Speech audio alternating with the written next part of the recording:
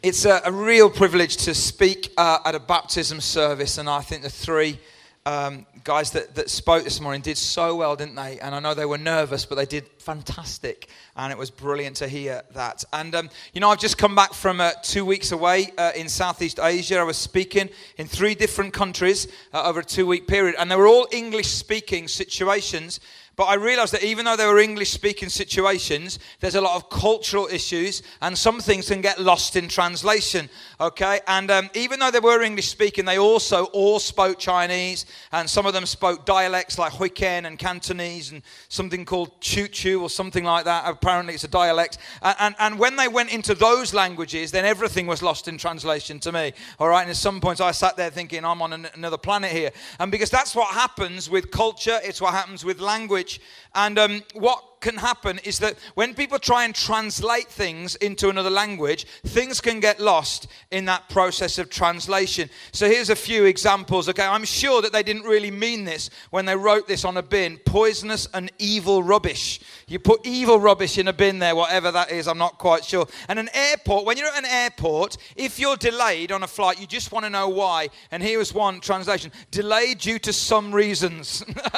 Okay, so I need a little bit more information than some reasons for me. Now, this supermarket, I am sure and convinced that what they meant to say was fresh juice. But this is actually how it was translated, flesh juice, which is a whole different meaning. And then here's something on a seat, and I don't know how this could be a little offensive to you, but here's something on a seat. Go to the next one. The old, weak, and pregnant. All right, I don't know what category you think you're in there.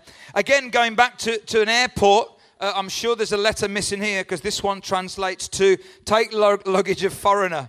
I'm thinking it should be take luggage off foreigner to help them rather than take luggage of the foreigner and run away. KFC, how many of you love KFC? Yeah, just in that little corner there with the young people. Not many of us. But their little line is finger licking good.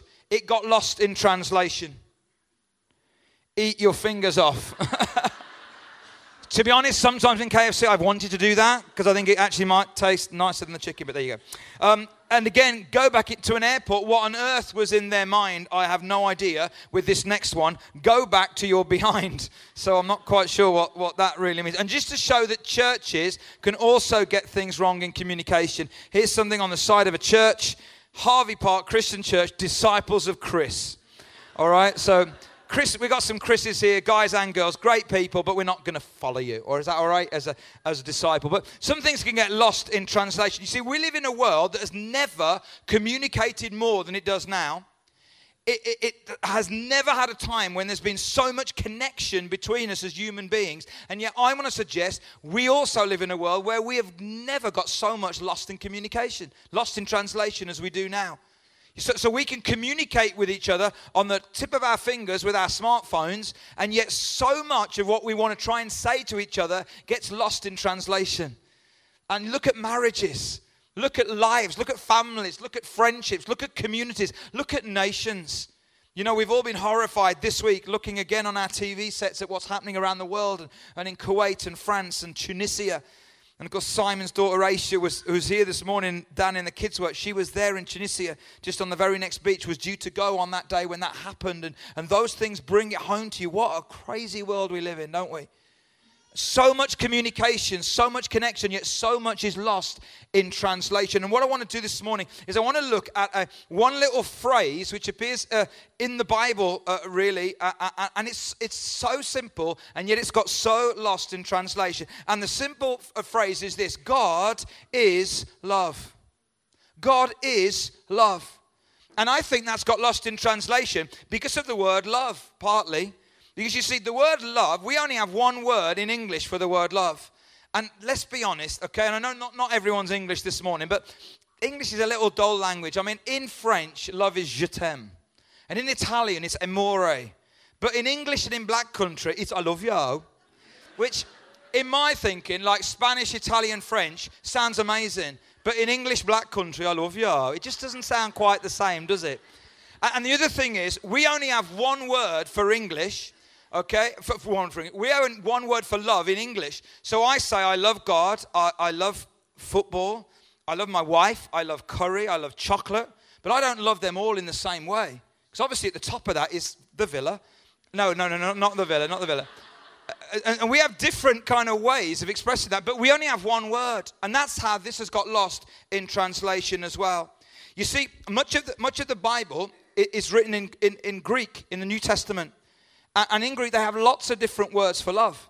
And one of those words for love is a word called agape or agape, depending on how you say it. And it's a very difficult word to translate because it really is an unconditional, self-sacrificial, giving love. And it's kind of the only love that isn't dependent on what you get in return. It's all one way. And it's the kind of love that God loves us with. It's this immense, amazing, wonderful, glorious love. And when we hear God is love, we can think all kinds of things. But what I want to do this morning is just to briefly try and unpack what this phrase really means. You see, let's look first at the nature of love. See, if you've ever been to a footy match or you've seen on TV scenes, and it doesn't happen so much now, but it used to happen. You used to watch a big football game, make it a World Cup or something, and in the crowd somewhere was someone with a banner saying, God is love. Or for God so loved the world, John 3:16. And when you look at that, you can think, the love of God then must be amazing because it's so big it can encompass the world. God so loved the world. But here's the thing, it's not the quantity of God's love that makes it amazing. It's the quality. This is what we miss in translation. You see, the love of God is so different from all other kinds of love because of the nature of the love. It's not dependent on anything we can do for God. There is nothing in it for God to love us.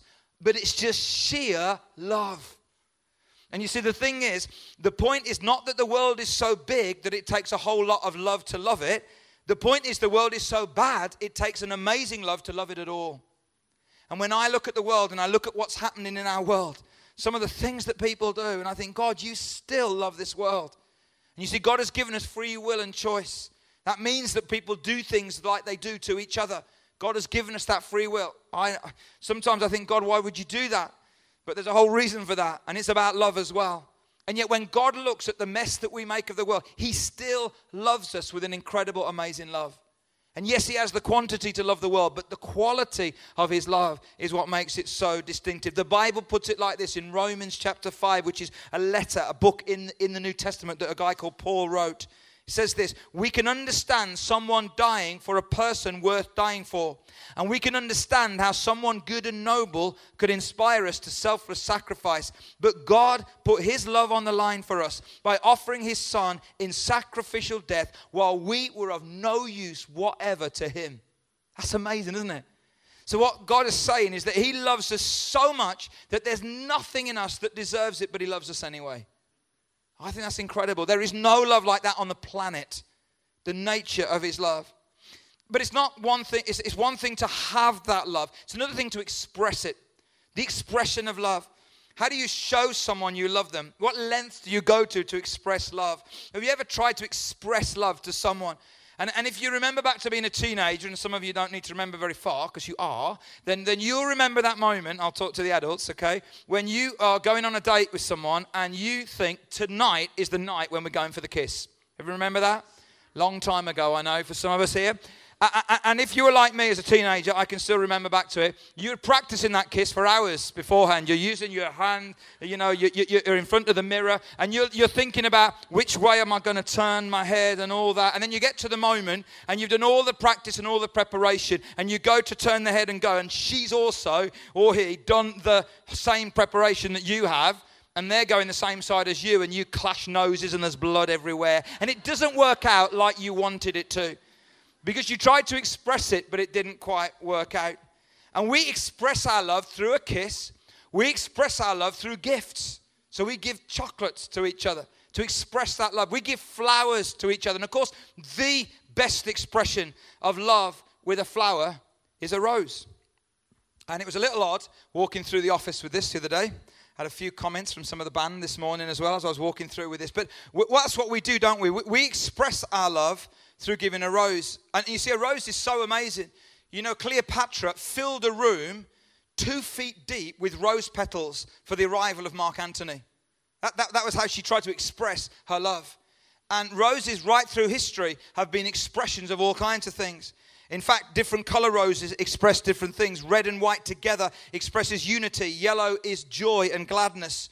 pale colors of friendship. A crown of roses is a reward or virtue, but a single red rose says, I love you. It's an expression of love. How did God express his love for us? Well, I want to tell you this morning, he sent his one and only rose, didn't he? We call him Jesus. And you see, the great thing about a rose is that you see the red, on the petal, which speaks of blood, but you also, on the stem, have thorns, which speak of the pain and the sacrifice. It wasn't easy or cheap, God's love expressed to us in Jesus. And he expressed his love by sending his one and only rose to us called Jesus. In the 17th century, Oliver Cromwell was Lord Protector of the realm. And there was a soldier that was going to be executed for crimes he'd committed. And he was going to be executed when the bell rang at curfew time. But when it came to the time, the bell didn't ring. And Oliver Cromwell didn't know why. And he asked someone to find out. And what had happened was that the fiancée of the man had gone up into the bell tower and had clung on to the clapper of the bell. And as the bell was rung, she basically took the pain, took the weight of it so the bell wouldn't ring. And he asked for her to come in front of him, and she came, and she was cut and bleeding and bruised. And because of her sacrifice and her love for her love, he said, your guy, your fiancé will not die tonight. The bell will not ring for him. And the Bible puts it this way, in an amazing way, in 1 John 4. This is how God showed his love for us. God sent his only son into the world so we might live through him. This is the kind of love we're talking about. Not that we once upon a time loved God, but that he loved us and sent his son as a sacrifice to clear away our sins and the damage they've done to our relationship with God. And these folks who are being baptized this morning, they've understood, that God loves them so much that he sent his one and only rose, Jesus. And that's how he's expressed his love. But expressing your love is not enough. There's got to be a response to love. Because when you express that love, if you've ever expressed love and it's been knocked back or rejected, you know how you feel. It's a horrible feeling, isn't it? And I know this is going to be hard for you to imagine, but when I was at school, I wasn't that great with women. You don't need to laugh quite that much at the back there, okay? And there was this girl that I really liked, and I plucked up the courage to go ask her out one day, and I said to her, would you like to go for a walk? And to my amazement, because she was a really good-looking girl, she said yes. And I was staggered. And I thought, this is going well. So I said, would you like to go for a walk? And then would you like to go to the cinema? And she said yes. And I'm really excited now. And so I thought, I'm going to go one further. It doesn't get rude, okay, before you go there. And I say, would you like to go for a walk? Yes. Would you like to go to the cinema? Would you like to go for pizza? And she said yes. And I'm thinking, this is amazing. And then she looked at me and said, but not with you. I know, it's painful. I'm still over it. But eventually we married, and no, I'm joking. It wasn't her. Joking. So, and now we're in marriage trouble. And but when you try and express love and it gets rejected, it's horrible. But I think to myself, God, you get this all the time. You express incredible agape love, this incredible sacrificial, unconditional love. Express it. You gave your one and only rose, and we knock you back all the time. And yet he keeps on expressing that love, waiting for us to respond. What are some of the responses people have to God's love? Some people, their response is this: I'm too together for it to be true. I don't need God's love. I'm too together. My life is all sorted and all together. And what people think is that religion, faith, Christianity is a crutch for weak people. I want you to know, at one level, if that's what you think, I hope you never break your leg. Because when you do, you need a crutch.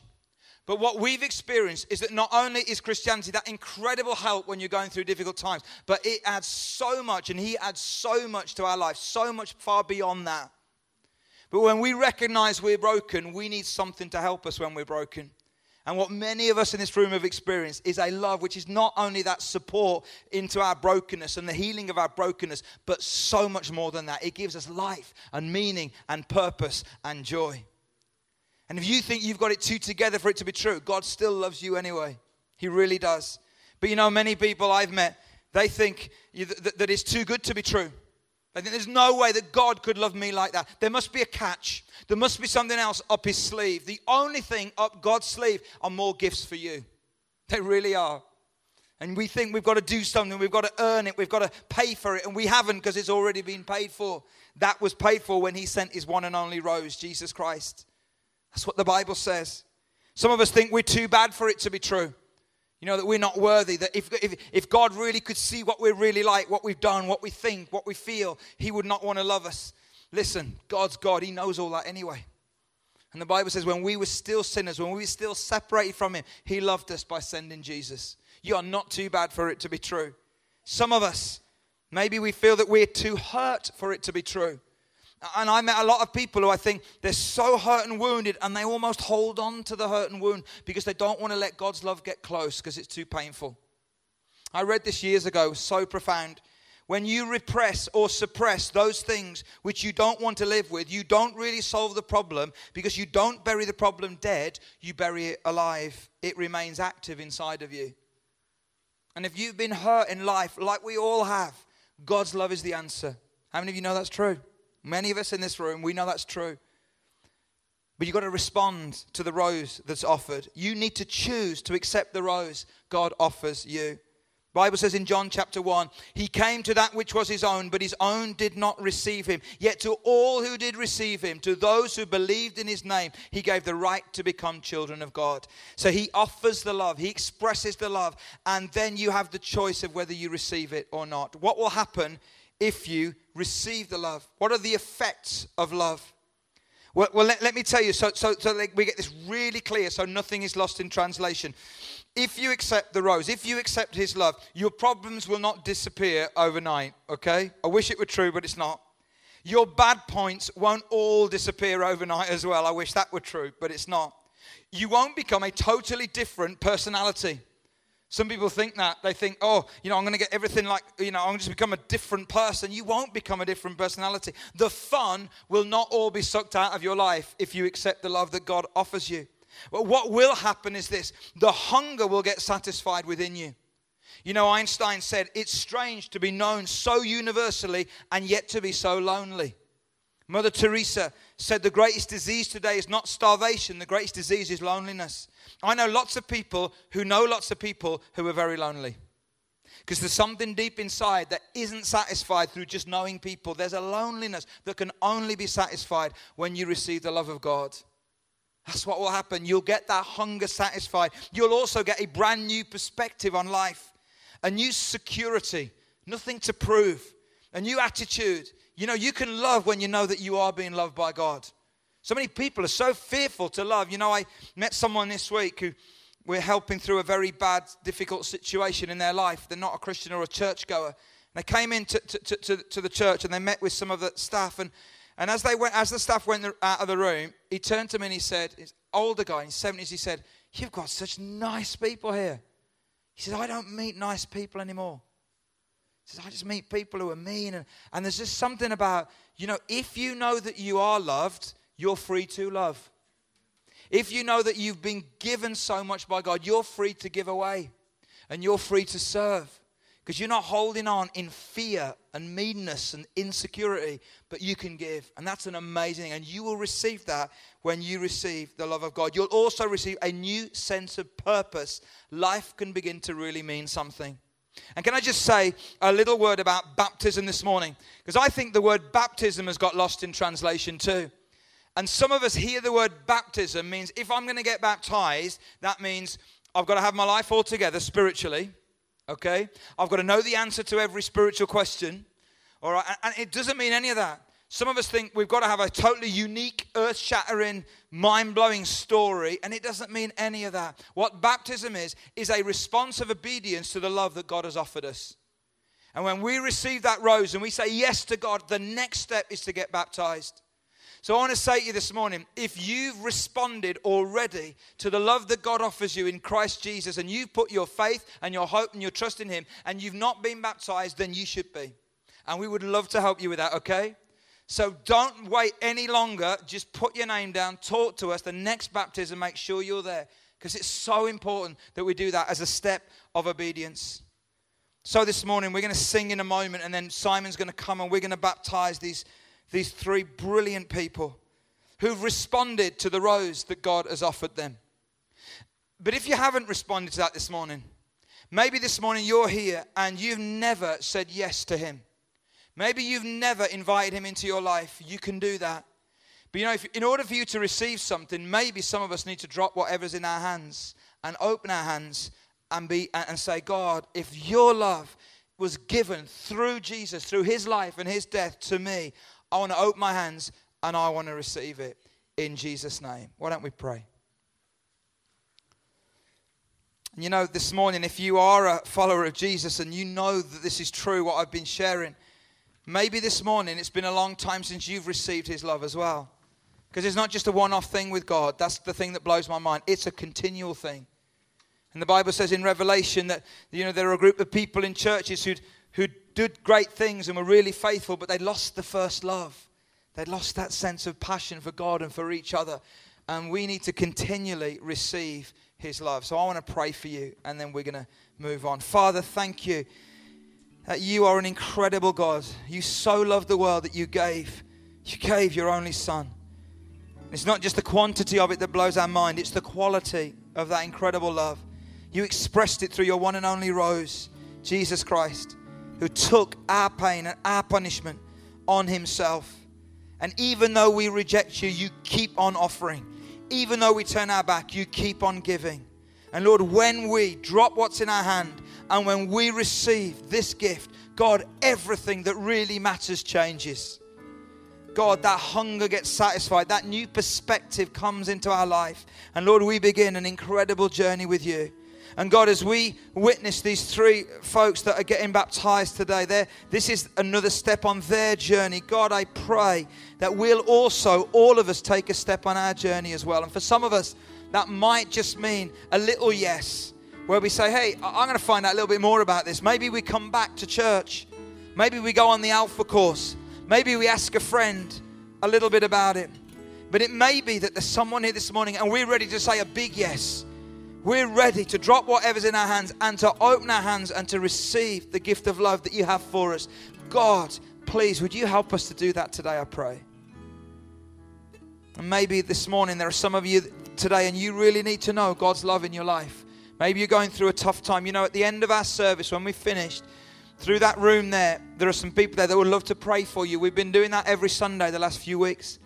If you're physically ill, we believe God heals. We'll pray for that.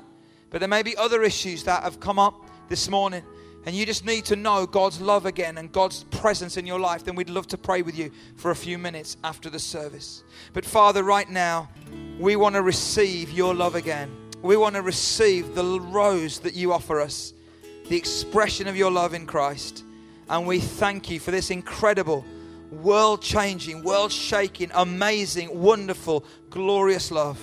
May it never get lost in translation in our lives, I pray. We receive it from you today. In Jesus' name, amen.